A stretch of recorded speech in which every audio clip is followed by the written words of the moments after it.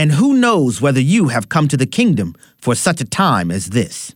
My name is Abraham Hamilton III, and this is the Hamilton Minute. Esther, a young girl, became queen of the Persian Empire when Israel was subject to Persian rule.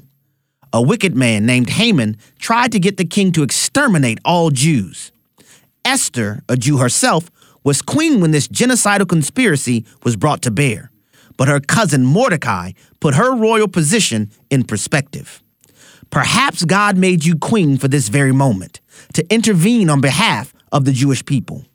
Like Esther, perhaps God gave you the platform, position, and influence you have for this very moment to stand against darkness. Perhaps you were born for such a time as this. Listen each weekday from 5 to 6 p.m. Central for the Hamilton Corner with Abraham Hamilton III, public policy analyst for the American Family Association.